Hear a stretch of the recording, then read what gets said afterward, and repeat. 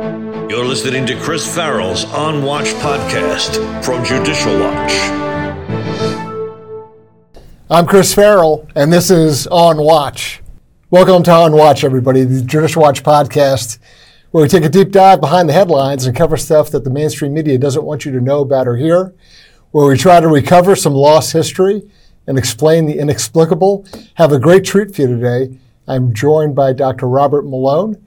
Before we get into the details of our conversation with Dr. Malone, I want to encourage you, whether you're watching us on YouTube or Rumble, to please be sure that you subscribe and hit the bell so that you know when we come up with a new episode. Or if you're listening to the audio version of this podcast on Spotify or any of the other platforms out there, please be sure to subscribe, leave us a rating. Also, email us. Tell us what you want us to do and what you want us to talk about. We've got tons of corruption issues to cover. That's a never-ending source of information for us to provide to you. But today, a real treat. The man who is really the father of, or the founder of, the mRNA technology used in the COVID vaccine and all that has come from that, Dr. Robert Malone, welcome to On Watch. Thank you. Thanks for having me. Yes, the government is a gift that keeps on giving. It is, yeah. And you know, you're a man with a conscience, and you have stepped forward and asked unpleasant questions. Yeah. You provided some insightful commentary on things that made folks very nervous, that had them say, well, you know, he's asking tough questions. This is reckless. We can't have this. There were efforts to criticize you, to block you, to ban you, all the usual sort of... Write me out of history. Right.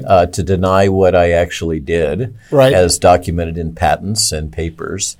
That was the first wave. I mean, there's been a bunch of waves of attempts to delegitimize me, and right, they continue on daily. And, you know, I'll point out that in Washington, D.C., this is a very rare thing. There are any number of other people similarly situated as Dr. Malone who would have said, sure, I'll be your number one cheerleader. Just give me a dime for every vaccine, right? You would have been a multi-millionaire on that. But instead, you said, hey, look, I actually know a thing or two about this, and I have some legitimate questions. And these are concerns. And concerns. And these are things we should talk about and caution people on. So, you know, you've been through the ringer. You've been through a lot. A little bit, and it still goes on. But yeah, you know, once you decide to go to follow your conscience or go down this pathway, right? And Judicial Watch, of course, this is your story. Also, it's really the hero's journey. Once you decide to do this, there's no going back. That's for sure. Yeah, you start asking unpleasant questions, there's no end to it. And well, exactly. The pit is so deep and broad that you can go on forever. That's kind of become my new job, is as a writer and author together with my wife, with our Substack and with our books. And so pause for a second and tell people about your Substack and books. Let our viewers and listeners know, hey, if they want to find out more, let's get it right up front. Tell where they can find it. So we publish a Substack for those that are not in the business or haven't been tuned into Substack. Substack is a San Francisco-based company that's actually run by liberals, progressives, but they are strong free speech advocates. And they've kind of revolutionized journalism and publishing to a large extent because journalism has become so compromised by a variety of conflicts of interest that a lot of, you know, better journalists, people that have been quite outspoken over time and quite aggressive in their reporting, right, have migrated to Substack. And the Substack business model is such that if you get paid subscriptions, you get a lot more of the money than you get from publishing a book even, let alone working as a poor journalist. Right, right. And so people like Matt Taibbi and many others have migrated to that platform because it frees them up to speak, even though it's owned by this small group of investors out of San Francisco, which seems like a paradox today. Yeah, but you'd imagine lefties would be suppressing this, but yeah, instead but they're not. They appear to be earnestly committed to free speech. Thank goodness. And it's become one of the only sources because all of the social media, including, you know, Twitter has talked a big talk about being a free speech platform, but with their new CEO, not so much. They're very much bought in and required to comply with the new European Union guidelines on censorship, and misinformation, disinformation, and right. malinformation. Right. So Substack is one of the last bastions of publishing freedom in this Western world. So if I'm sitting at the keyboard and I type in substack.com, how do I find you? So it's rwmalonemd.substack.com, and we publish daily. We take it very seriously. We treat it like a business, like the consulting business that I used to run. Right. That was very customer focused and very attentive to the needs of our customers. Now we have hundreds of thousands of customers, and we can serve all of them, and we do our best to do so. But it's really nice having such a distributed funding base, because we're not dependent on any one person. We don't have big donors. It's a legitimate grassroots. It is. It's right. This is not AstroTurf. Right. Right. So which I will add is exactly the way that Judicial Watch is organized. 99.9% of the donations that we get to run this operation are what I call mom and pop donations. Fantastic. Somebody reads what we're doing, they like it, they write a check for $50, they send it to us. Yeah, it sets you free. It sets you free to be honest. Right. You're not compromised by the interests of this donor or that large donor, Correct. et cetera. Exactly. And you also don't have the risk that, for instance, the kind of things that happened with Project Veritas recently. Right. Where you have some dominant parties that are influencing the nonprofit and can pull the rug out from under if they don't like what you're doing. So rwmalonemd.substack.com, we reach about 500,000 to 1 million a day. That's great. And we have 310 plus thousand subscribers and about 14,000 paid subscribers. So that's what pays our bills these days. Excellent. And the people that work for us. And then the book that's out is Lies My Government Told Me and the Better Future Coming. That's available through all booksellers. It's out of the Skyhorse Publishing Group, which does Bobby Kennedy's books and Ed Dowd's book and many others, and has also taken on the cause of free speech, really, in the publishing world. Been very brave in what they've been willing to publish. And then we're working on 2 other books right now. One is about marriage and traditional marriage. My wife and I are heading up to our 45th wedding anniversary. Congratulations. That's awesome. And the other one is about fifth generation warfare, or PSYOPs, that has been deployed on all of us, this military grade technology that was developed for offshore combat that is now, through the Five Eyes Alliance, been turned on the citizen populations of each of those nations, so the UK, Canada, New Zealand, Australia, and the United States. And ironically, all of that is rooted actually in Marxist ideology, right? It's in large part, this psychological operations against the civilian population, has an awful lot of Marxism underneath it. Absolutely. There's no question. And we're learning more and more about that as people are taking that seriously. What you just said was kind of prohibited speech even a year ago. Yeah. And now we have leading voices that are really clarifying and elaborating. People are using terms like American Marxism or the American Maoism, and that wraps into all of the divisional isms, with kind of the modern embodiment being woke as a stereotype. It's a particular specialty of mine, so I appreciate your work on this. I'm looking forward to this fifth generation warfare book. It sounds very interesting. Thanks. Let me swing back to sort of current affairs issues just for a second and touch on those. So the public is being mentally conditioned, psychologically conditioned and prepared. Well put. For it's coming again. Yes. Brace up. Masks, boosters. They're generating fear so that we get a lot of fear-based decision making. We see it on the horizon, or even it's not even on the horizon. It's a little closer. It's It's a distant enemy. Tell us what So if you track this, and you said a key word, fear, yep. the weaponization of fear. Fear is a real powerful tool if you want to control populations and their ability to think, because it basically destroys your ability to think rationally. And in an environment in which you're surrounded by fear and anxiety, typically people lose their ability to rationally process information, think logically, and they resort back to emotional responses which are easily manipulated. Yep.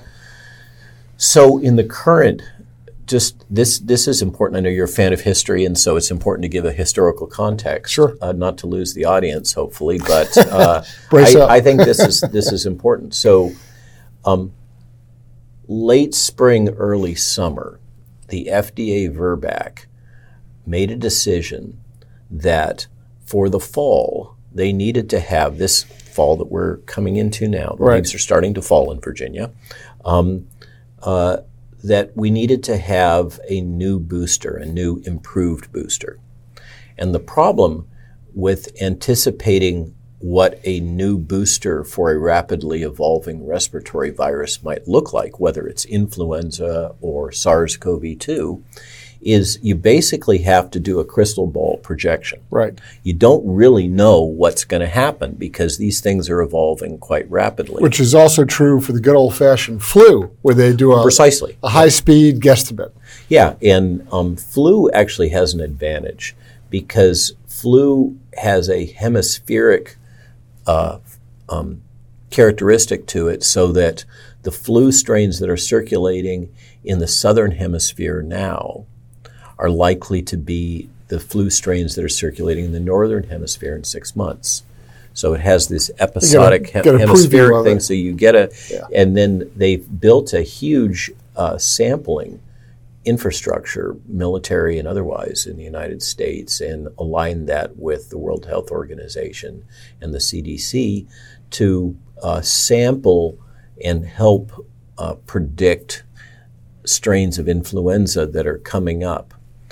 Flu has another characteristic that makes it different from coronavirus. It has a segmented genome. And so when you have a cell get infected with two different influenza strains, they can reassort. And so this is the famous H5N1 or H7N9 or whatever those are. That's referring to this reassortment of the stranded genome in flu. Fortunately, coronavirus can't do that. It has a single genome. But apparently under the influence of these leaky vaccines, that's the leading hypothesis, this SARS-CoV-2 is evolving much more rapidly than the traditional beta coronavirus viruses that we call the common cold that are circulating. They're also closely related to SARS-CoV-2. Okay, so something's happening with SARS to make it evolve very rapidly. So the geniuses at the FDA VRBPAC last late spring, early summer. So when you say VRBPAC, just give the acronym. VRBPAC, Vaccine-Related Biologics Advisory Product Committee. I think that's what it is. All right. So they made a prognostication that this fall coming up, right, the viral threat, would be a isolate that of a given certain sequence that was starting to pop up at the time that had the very ominous name Kraken. So you remember the Kraken? Of course. Okay, yeah. And you remember how we've had just huge amounts of dying in the streets and freezer vans full of bodies and the hospitals. No, none of that happened. Okay. No, it's not 1990. None of that happened. Okay. But it had a great name. I mean, what a perfect name to scare people with. Of course. The Kraken. Yeah. Anybody that's read 20,000 Leagues Under the Sea or seen the Pirates of the Caribbean, right. They understand what the fearsome Kraken is. Yeah. So the VRBPAC, in its wisdom, decided that we needed to have a booster for Kraken. And unfortunately, Kraken is being outcompeted in particular by a strain that has come to fore and is spreading quite a bit now. I think it's B7. Cersei, I think, is the name for it, as opposed to Parola. Parola is also kind of dying Another back. name that I've heard. Yep. But these viruses are actually on two branches away from Kraken. Okay, so if you look at the evolutionary tree, these viruses are all three of these, including Kraken, are all derived from Omicron. And Omicron, you'll recall, was really transformational as opposed to Delta, the bad boy that came before it. Omicron is highly infectious, so it spreads like wildfire and causes very little disease. Okay, and so functionally, it acted like a live vaccine. I was going to say, okay? Yeah. And many people predicted it at the time, and in fact, that's come to pass. So these are branches off of Omicron, and like Omicron, they are very infectious and don't seem to be associated with much clinical disease. Which sounds almost like a good thing. That's a touchy subject, but that's right. I like doing on the show. One might say that, but you notice that we're not being told that Jill Biden, who's multiply jabbed and multiply boosted and multiply infected, and presumably may be infected by one of these new variants that are circulating that we're being told are such a threat. We have not heard anything about her hospitalization or I have heard clinical symptoms. I've heard a reckless and unfounded rumor that I'd like to repeat. Which is? Here we are in D.C., so you're closer to the fire than I am. Reckless and unfounded rumor. Somebody hypothesized perhaps it was a situation where someone had some plastic surgery done and needed a few days to recover and stay out of the public eye. Hypothetically, that is reckless and unfounded. I don't know why you would even mention that. I've never heard of anything like that happening with women. Because sometimes people have stayed out of the public eye if they've had work done. So in any case, she has a prior history of infection, and she is multiply inoculated with these products, and as are many other people, unfortunately, a disproportionate fraction of the people that are hospitalized or dying with COVID, not necessarily from COVID, are the people that are highly inoculated compared to those that are naturally immune or only had 1 or 2 doses. That is a fact, and it's been observed all over the world. And unfortunately, those data were suppressed in the United States by the CDC and the FDA, and recent document disclosures have come to fore and were covered in the Epoch Times by one of their young reporters that demonstrate that the government has been withholding these data.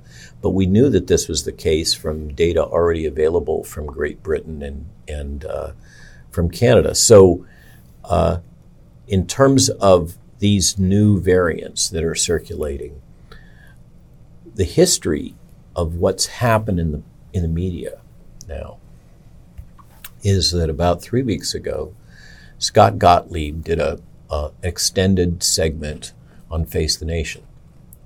And that, to my eye, watching it, was to a large extent a marketing piece, an advertisement for Pfizer's new boosters. And it had a lot of very much forward-looking statements. Just to provide context, both Pfizer and Moderna market capitalization, that's a fancy way of saying their stock price, has been dropping. And part of the reason is because they're not generating significant revenue in the way they had been from these vaccines, because people are not taking them anymore, including the booster. The booster uptake rate is well below 20% in the United States. So they're not making revenue, and they agreed in partnership with the federal government to produce these new products that they intend to deploy next fall, as does Novavax, which are these Kraken-based boosters. So Mr. Gottlieb, whose claim to fame is that he was the senior bureaucrat at the FDA. I don't think he's done anything else in his career of particular note, but he was the senior bureaucrat at the FDA before he left and joined the board of directors of Pfizer. I'm understanding that he also retains an advisory role for various CIA committees. It's nice work if you can get it. Yeah, I mean it's very convenient. And he is a smooth career path there. Smooth is a great way to express Mr. Gottlieb. He is very skilled at communication.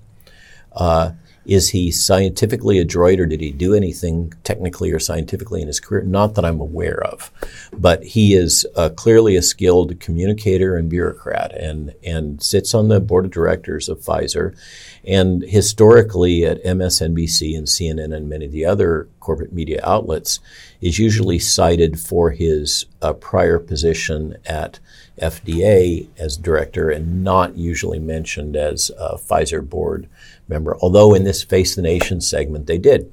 And so Scott came out on Face the Nation for an extended segment and made the case that many scientists were very concerned about these new variants, and that Pfizer and Moderna believed that their new boosters would be cross-protective against these, although the data aren't actually in to provide any evidence that that would be the case, so that we would call this in SEC speak a forward-looking statement. Yep.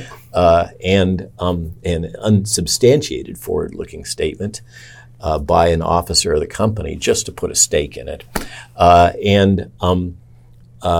Not that there will be any consequences. And so he asserted that there are tests in mice in progress that would show, he anticipates, that these Kraken-based boosters will elicit neutralizing antibodies that will cross-protect against the new strains that are circulating. The problem with that is that it's very fanciful, and it's more than that. Okay, it's actually they're using the same words and logic, faulty logic, that they used to justify the vaccines in the first place. You remember all the press that came out with the first round of vaccines was built around the wording of neutralizing antibodies, demonstrating that these would be protective. And yet when Pfizer was confronted in the European Parliament about whether or not they had any data on whether they would actually protect against infection, replication, or spread, they had to acknowledge that they didn't. And the reason they had to acknowledge that is because neutralizing antibodies, very sciencey technical term, neutralizing antibodies. Okay, what that means is that in a basically a test tube type assay. It's actually a large multi-well plate assay that's automatically read. But in a liquid assay on the bench, you can show that if you take these antibodies and add them to the virus, they will block its ability to infect a cultured cell. Okay, that is a long, long way from showing that these antibodies will actually protect you from disease. But it was promoted to the press in the first wave. All this fancy sciencey, it gives you enough to say something. Sciencey language, okay, and the press being scientifically illiterate, basically, in immunology, all lapped it up and kind of said, oh, yeah, that sounds really important. Also operating from fear, they're grasping at any straw put before them. And so this was the strategy that was used to justify the initial inoculations that have been proven to not prevent infection, replication, spread, not prevent disease and not prevent death. All of those statements are true. Yep. Okay. Verifiably true, even though the Washington Post called me a liar for saying them. But we're now accepted as facts. Okay, they're using the same logic. Scott Gottlieb is deploying the same logic starting 3 weeks ago. And this is what kicked off the whole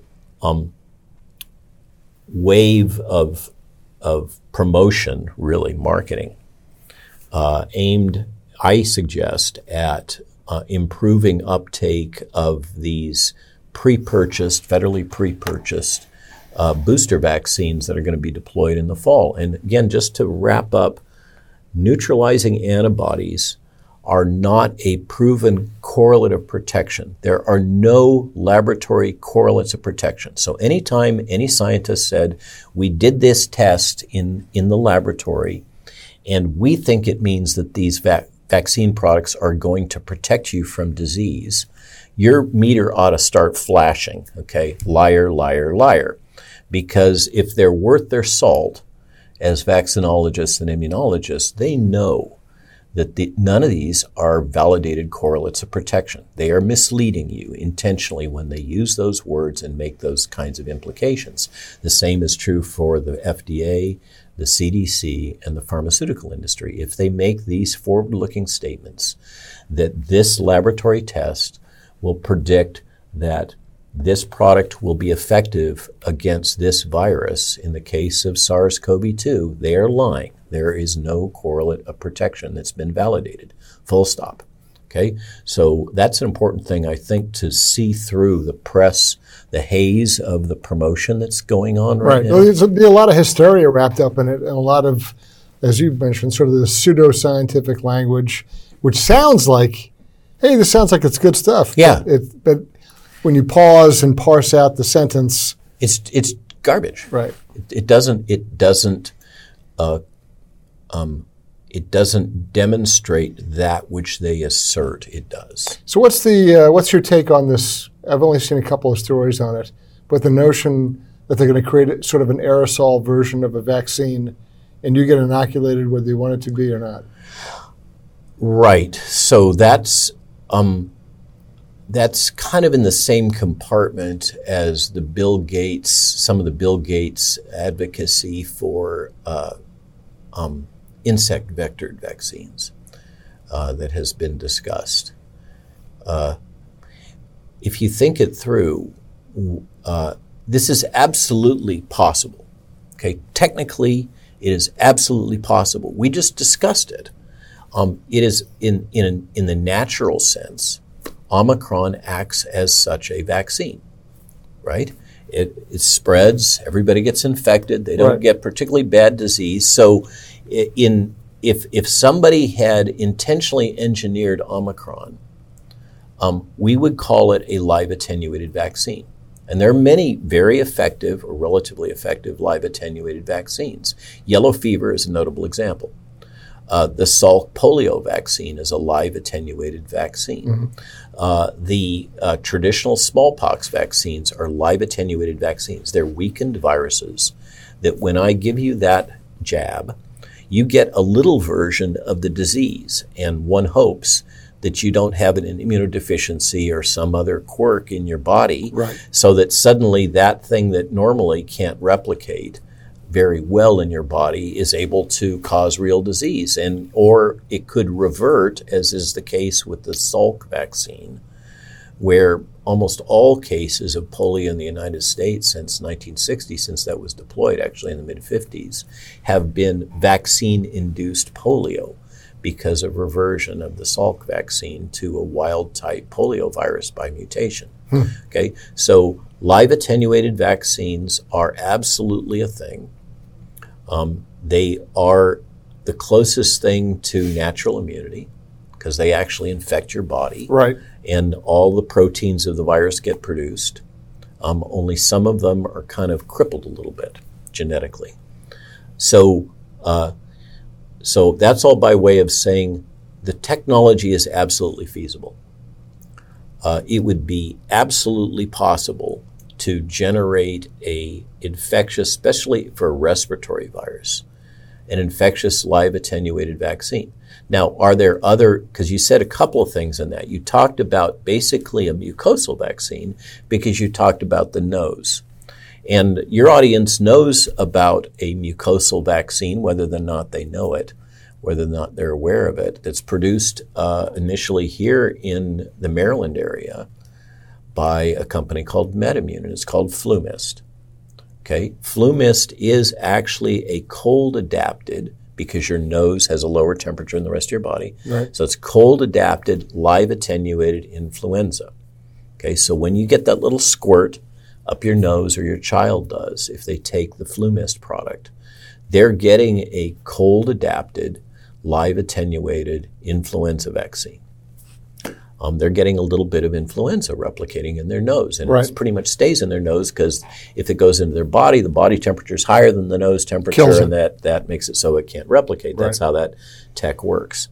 So could a live attenuated coronavirus vaccine be developed? Well, in fact, the existing coronavirus for cattle, I believe, is an attenuated coronavirus that is given, as I recall, intranasally. It's given mucosally in cattle.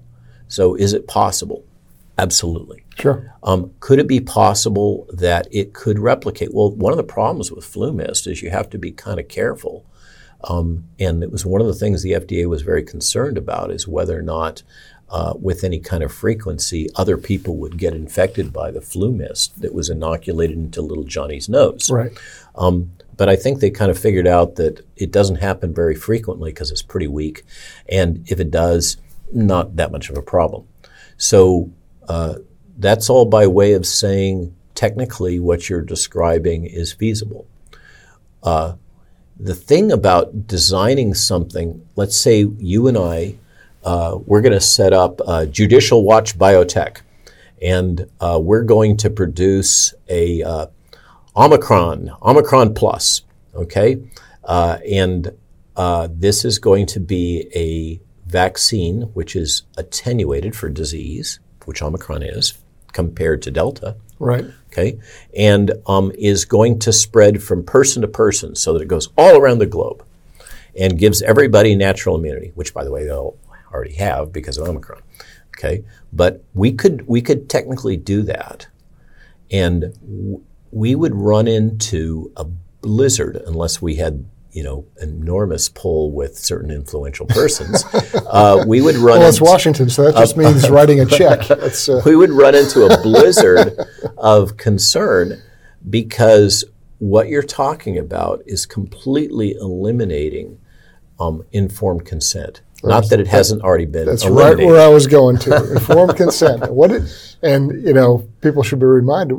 Informed consent means you know what the hell is going on and you make a fully informed decision. That's a short way of putting it. Or another way to say it is that you're fully informed of the risks and benefits and alternatives. That's another key point to informed consent. Right. You don't have to do this. We can go this way. Right? You could find yourself a good doc, boost your vitamin D levels to the appropriate level, and make sure that you have early treatment. For example, let's say if you were a high-risk person, an elderly person with diabetes, just to take a high-risk compartment. Very common group. You should have the option to have access to medical care with early treatment. And appropriate monitoring, not over-testing, but appropriate levels of monitoring so that if you developed symptoms, you could determine whether or not you had a threatening coronavirus infection and go to your doc and get some medicines that would prevent this or reduce the risk. Or you could take a vaccine product. And in a true informed consent environment, you would have, instead of these package inserts that are big and blank, the size of this table, and they say this is left intentionally blank, which is what has been going on. You would get a document like you would find in any box of antibiotics or a flu vaccine or anything else, and you would find it online as a PDF. Right. It would say, hey, here's the nature of the product, here's the contents of the product, here's how it's manufactured, here's how the testing went for the manufacturing, here's how the clinical trials went, these were the preclinical studies that were done, this is what they found. All those things that folks like Judicial Watch have been having to scrape out of people through amazing legal contortions, normally would just be on a piece of paper. And somebody could read that and they could say, oh, okay, hey, you know what? I see there's risks here of myocarditis and pericarditis and various other things, blood clots, etc. But I'm so afraid of this virus that I'm going to go ahead and take those risks. I think that early treatment is bunk, and I just want to get it over with, one and done, take the jab and be done with it. That would be true informed consent. We have prohibited, basically, people from being able to obtain that. Why is bizarre. But that has been the established norm, and it's written into the Code of Federal Regulations as the common rule, that particularly for clinical research, this would be the case.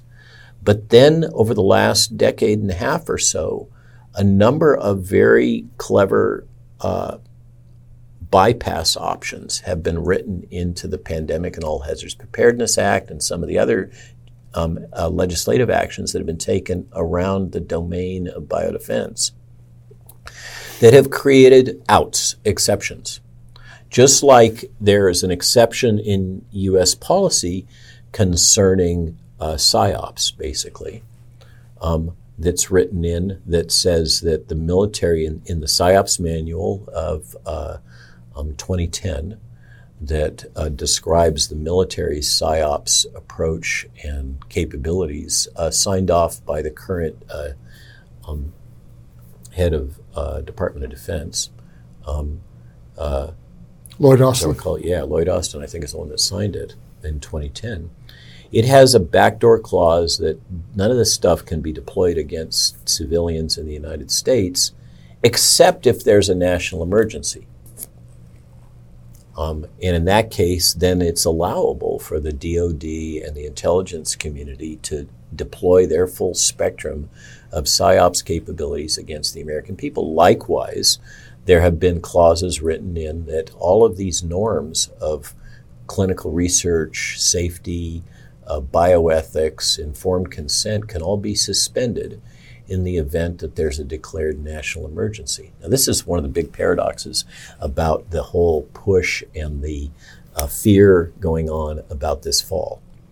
And that is precisely the problem, is John Q. Citizen, not somebody who's on the bi-coastal elite or somebody who's affiliated with some agency or they don't have, multiple degrees or whatever. Just an ordinary citizen, small business owner, a mom taking care of kids. They look at this whole thing and they don't know what to believe. They know they don't want to get sick and they don't want family members sick. Or dying. Or they get sick, it's no big deal, but they can't go see grandma because they're afraid because she has multiple background. Or Jimmy can't go to school. Right. And so they sit there and say, what the hell are we going to do? I mean, we don't know who to believe or trust. The information they do give us, we think they're lying. So even that, we can't rely upon. So, that is the crux The that people ones that find I feel themselves. most sorry for are the young parents. Yes. I've raised, Jill and I, my wife and I have raised two boys, and we're very proud of them and what they've done with their lives. They're married and employed and all that kind of stuff. And we kind of forgotten how hard it is to be a young parent. Right. In our 60s now. And the other day we went and visited our older son and our two grandchildren, his wife and the two grandchildren. And my God, they are working hard. They are full-time running herd on this 2-year-old and this 4-year-old. It is hard work being a young parent. And on top of all that, this just breaks my heart. Young parents now that are conscientious, which is to say most, if you have children, I think, face this paradox of what do I do about vaccinating my child? And they basically have two options. Trust the government. That's become more and more untenable over the last 3 years as things have been well, they've been lied to over and over again. And there's so much contention over basic facts. And then, we have turtles all the way down and the problems with the vaccine safety for all the childhood vaccination schedule. And the vaccination schedule has gotten enormous. Yes. And kids are newborns are subjected to these highly inflammatory products. And, there is correlative data epidemiologically about a number of syndromes, and I'm not going to go there here, but the audience is well aware of the whole controversy about vaccines and a variety of childhood illnesses and long-term consequences, including impacts on mental health. And what's a young parent to do? Because they kind of face two choices. They can go along with the government and just accept, which is to say go along with what their pediatrician is telling them. And what they don't know is that at least about half of the revenue that pediatricians make are rewards that they get for vaccinating children. Right. They're incentivized. There's a bonus schedule. Big time. Right. Okay. Right. So we did a discovery on this in our little group and published it on the Substack. We obtained documents from Anthem Blue Cross Blue Shield about the incentive programs, and then we did back calculations concerning the average number of patients carried by an Anthem Blue Cross Blue Health primary care physician. And when you run the numbers with their financial incentive programs, because it's stepped, if you only get half of your patients vaccinated, then you get this much per patient. Right. And if you get 80% of them vaccinated, you get this much per patient. Basically, it tops out about $350,000 a year. That's not small money. I was going to say, that's a nice chunk of change. As incentives for right. pushing vaccines. Exactly right. For marketing vaccines. Right. This is really what it is marketing vaccines. I'll tell you a little story of Judicial Watch work we did. This is way back when. So Merck gets knocked in the head over Vioxx, and they come up with this brilliant idea of, well, we need another revenue stream. And somebody very smart on their staff said, well, let's let the government be the enforcement agent to make sure our product gets sold. And what do they come up with? Gardasil, right? Right. And you're supposed to believe that people are dropping dead on street corners from papillomavirus, which is not true, right? Mm-hmm. But they dream up Gardasil. Yeah, I remember when all that happened, and then there was the encephalitis vaccines that the quality adjusted life year cost benefit analysis at the CDC VRBAC, vaccine related that's the FDA one, the CDC ACIP determined that it really wasn't cost effective. And so what happened was the pharmaceutical sponsor had a couple of parents come in and they gave a slideshow to the ACIP talking about the personal tragedy of this parent and that parent with their child that had contracted meningitis and died. And that turned the tide, and ACIP voted for it. And what most people don't understand is that the Vaccines for Children program that the Congress has approved is, I believe, the only program that doesn't have ongoing congressional oversight for spending. So once that program was approved, the policy is that this civilian advisory group at the CDC, with if their advice that a given vaccine is appropriate for use in children, if they make that determination, and the director of the CDC signs off on it, and CDC is incentivized to do so, right? Then there will be an automatic purchase, marketing, and distribution of that vaccine throughout the United States children. Okay, so that's the Vaccines for Children program, and it is a direct pipeline into the federal budget for purchase marketing and distribution of any vaccine that gets approved for use in children by the ACIP. And that's the way the world is, okay? And by the way, what happens, as if that's not good enough, right. We're going to make it even better. Here's what we're going to do. If you grab that brass ring, you basically obtain as a pharmaceutical sponsor, that's the technical term for the people that make it, you get indemnity. So what you get, the brass ring you get, if you get this through this commission made up largely of academics who are influenced by who they get money from, okay, and have done a very poor job, well-documented, very poor job at disclosing conflict of interest. They define conflict of interest very narrowly, okay, is that if you can get your product navigated through this process, then the federal government becomes your sole source. You sell to them or to their approved distributors. They market it for you. They distribute it for you. And they provide you legal indemnification in case there's any problems. And you pay a small amount to a vaccine compensation fund. But the revenue stream is unlimited. It is, okay, then it gets even better, okay? It's a permanent cash cow because so you are granted a virtual monopoly in perpetuity, okay? Because once there is a licensed vaccine for an indication, then any newcomer that wants to enter that market space, any competitor that has a better product, a cleaner manufacturing process, whatever, has to demonstrate that their product is superior in one way or another to your product, either safety or effectiveness.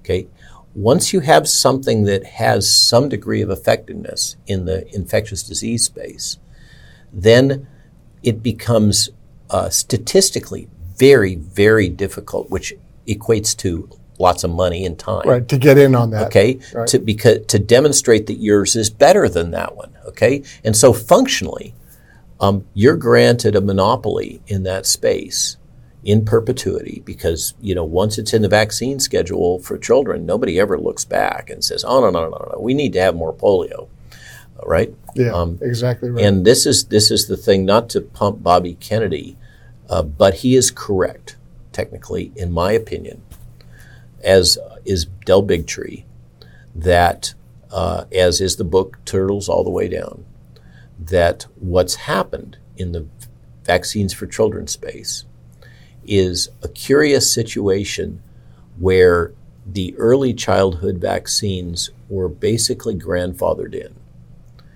because they were built mid-century, mid-20th century, to standards that no longer exist, that are grossly outdated. With very small study samples akin to the 20 right. that you mentioned that were used to justify these new boosters. And once those are licensed, then the logic has been that each new vaccine, in terms of its safety, needs to be compared to those that were already grandfathered in. So none of these vaccines really have true placebo controls. So what we have in terms of the risk profile, and risk benefit is everything here, is very skewed data saying that this risk is, for this new product, is not substantially different than the comparator vaccine that we administered in the control group in this clinical trial. Okay. Now, whether or not that comparator vaccine was truly safe is unknown because it's been grandfathered in historically. Yeah, it's a false comparison. I'll say that there's things I agree with him on, there's things I don't, but I think Robert F. Kennedy Jr. has done yeoman's work in trying to bring this up as an issue because they attack him and say he's anti-vax, which is a lie. much as they attack you. Oh, it's just a smear Yeah, campaign. I'm the anti-vaccine specialist. Right. So it's just no. In fact, I heard him respond back. He goes, "No, I just want safe vaccines. What's wrong with safe vaccines?" Yeah. Right. I mean, that's. Yeah. I saw a couple of interviews with him, and that's what he points to. He goes, there's no real safety tests or evaluations that have been done. Or the safety. I think it's more to be fair, because we try to be fair and balanced here. Is that to the extent that we have safety information, it's not rigorous, Right. and it has an intrinsic bias that makes it so that it is less useful and reliable than we would like. And going back to the poor young couple or parents Yep. with their newborn or young child having to make this decision, they call me all the time and write to me and seek my counsel. And I have to tell them there is no simple answer here. You have two choices. You can basically concede to the government the responsibility for assessing whether this product is indicated and safe and effective. Right. Or you can assume that responsibility yourself. So these young parents who are not, MDs, they're not, and MDs basically are not trained in vaccinology. Sure. So they're faced with this enormous decision. And either way, they can lose. They can say, no, I'm going to defer this vaccine, or I'm not going to take this. I'm not going to have my children take this vaccine, or I'm not going to take it in pregnancy. And they could have the bad thing happen statistically. Okay, and then they're going to hate themselves the rest of their life because they made the wrong decision. Or they can make the decision to go ahead and take the product, and their child might have an adverse event associated with that. And then they hate themselves for that. Sure. They're in a real pickle. Yep. But what I counsel with this is intrinsically the challenge of being a free, independent person. If you really are committed to being to loving freedom and personal autonomy, this is the world you live in, where your every action has potential consequences, and you will have to live with them. And most people don't want that. Most people want to be told what to do. There's only about 10 to 15% of the population that really wants freedom. Thank God. Yeah, or at least what we talked about a moment ago, informed consent. Yeah. Lay out all the facts in front of me, show me alternatives, then I'll make the decision. Yeah. But if you're not going to give me all true information and all of it, and let me make an informed decision, well then, that's the problem that we're in, right? Because people, they don't believe that what they're getting is even true. It stems from the fact that most people want to be told what to do. That's how we got here. Yeah. Is most people were quite happy to have the federal government tell them what to do. And now suddenly a subset have woken up and said, holy moly, we can't trust the government anymore. Oh no, what are we going to do? Right. That's exactly. So with framing that up, I'd like to kind of move towards a conclusion with you, and just, so I'm almost restating what we just discussed, but we're marching into this next season where they're already hyping, masking up, COVID boosters. Oh, and by the way, let me interrupt you. Why is it a season? You ever think about that? Why do we have flu season and coronavirus season? Yeah, please. Okay. Yeah. So there's some great data out of the UK. If you look at vitamin D levels, they go up with the summer and come down with the winter, particularly in the UK, because they don't have a whole lot of sunlight in the winter. They don't have much in the summer either. But also true. Yeah. Okay. Natural vitamin D levels, which have clearly been shown to be essential immunologically for resistance to a variety of pathogens, including respiratory viruses, they fluctuate seasonally. And it's always been a mystery to me as a physician and a vaccinologist and an infectious disease wonk. Why do you see these seasonal fluctuations, particularly in respiratory viruses? And it just so happens, correlation is not causation, doesn't prove it, But the seasonal fluctuations in vitamin D almost completely coincide with the seasonal fluctuations in these respiratory infections. So there's that. And on top of that, the data are clear. If your vitamin D levels are in the right range, in the healthy range, you are highly resistant compared to those that have low vitamin D levels to respiratory viruses. So that seems to be why we're heading into a flu and coronavirus season, is because people's vitamin D levels go down as the sun fades away. Right. Now carry on. No, but I was just going to say, so as we go into this, and it's already being manipulated, and Biden's already talked about, making people... Oh, MSNBC is all in. Right. So, not your family members, but your family members' friends. What are they supposed to do? It's tough to give generic advice, but how do you approach this? How do you think about this? Because there's going to be a drumbeat. There's going to be pressure. And so I've put out 2 Substacks that talk about this specifically. Okay. One is on the Parola variant, and one's on this EG5 variant. Good. And I go through. I get a little snarky on the latest one.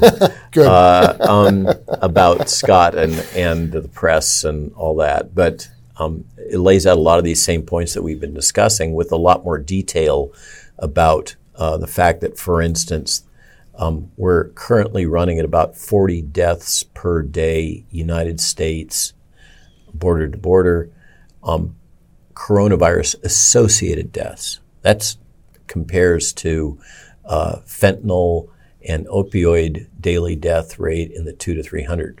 Easily. Okay. Yep. The way I compare it is they're crashing a 737 filled with people 18 to 45 every day.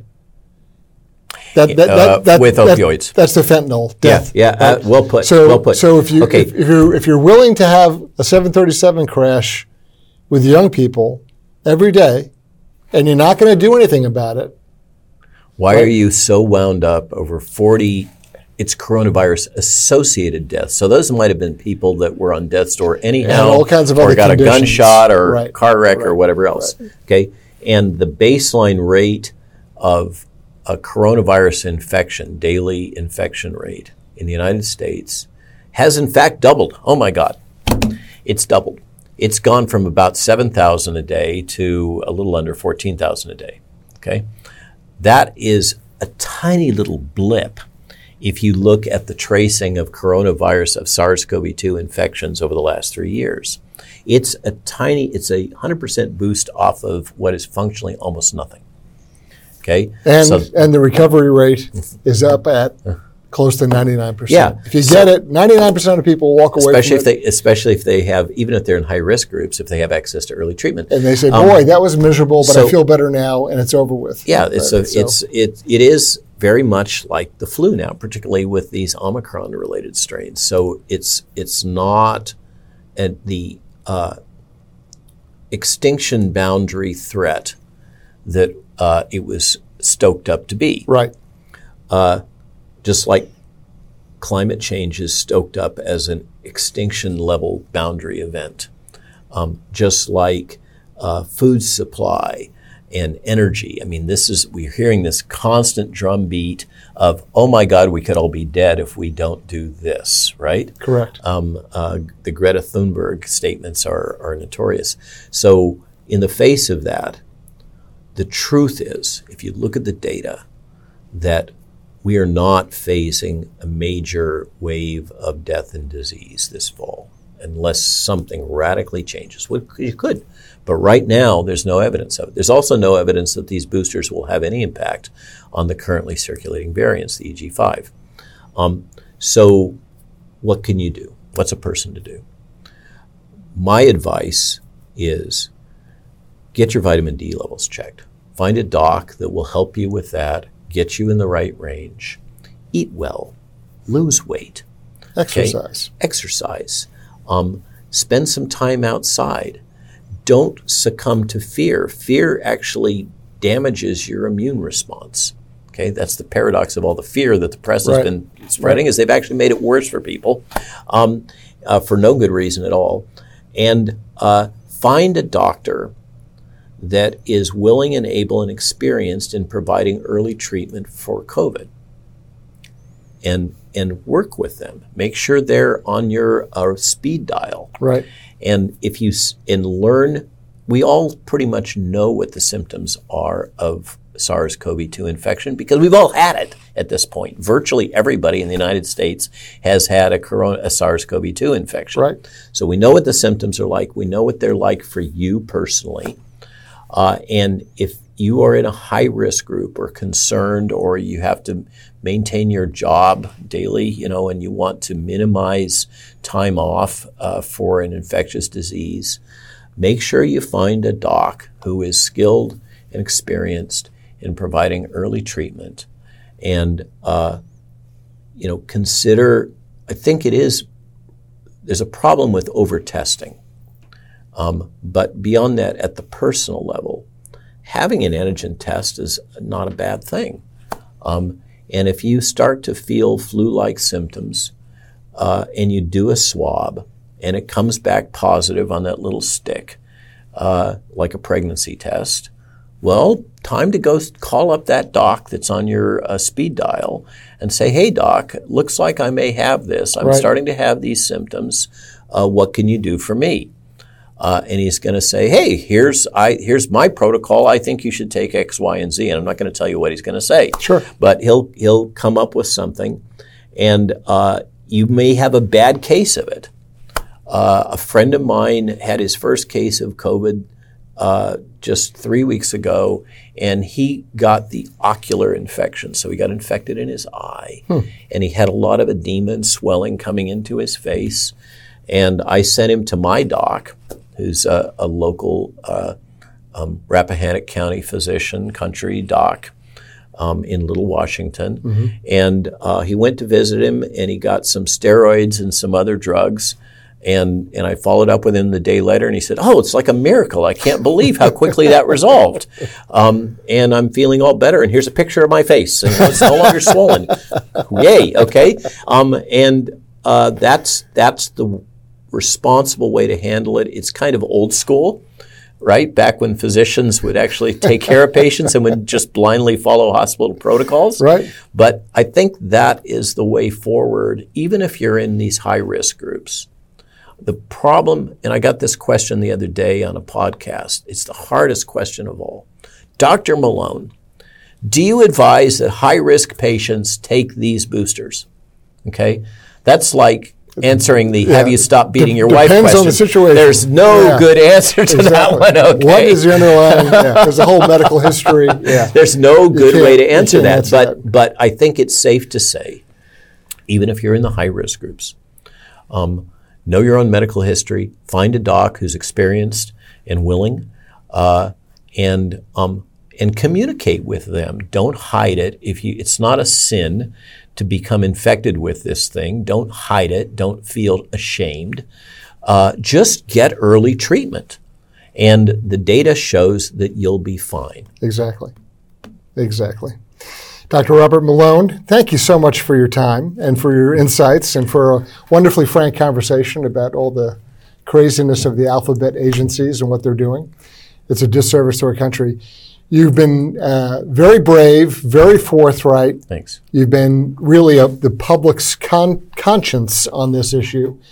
And it's subjected to a lot of BS, really, that nobody deserves. It goes on daily. Yeah. But thank you very much for joining us on Watch. It was wonderful of you to take the time to talk to us about all this. I'm glad to do it, and I have deep respect for what Judicial Watch has done. You guys have played a key role in bringing truth and light into this situation all the way through the last 3 years. Thank you very much. Thanks for joining us. I'm Chris Farrell on Watch. Thanks for listening to Chris Farrell's On Watch podcast. For more information, visit www.judicialwatch.org, because no one is above the law.